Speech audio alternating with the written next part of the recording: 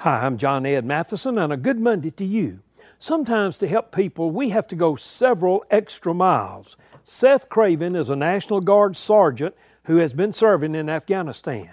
His wife was due to have a C-section the day after he arrived in Philadelphia. Due to weather challenges, his flight was canceled. He thought he would get another flight, but it was canceled. All the rental cars were sold out. Another stranded traveler, Charlene Vickers, heard his story. She had a car at the airport. She offered to drive him to Charleston, West Virginia. They drove for 8 hours and arrived just in time to see baby Cooper born.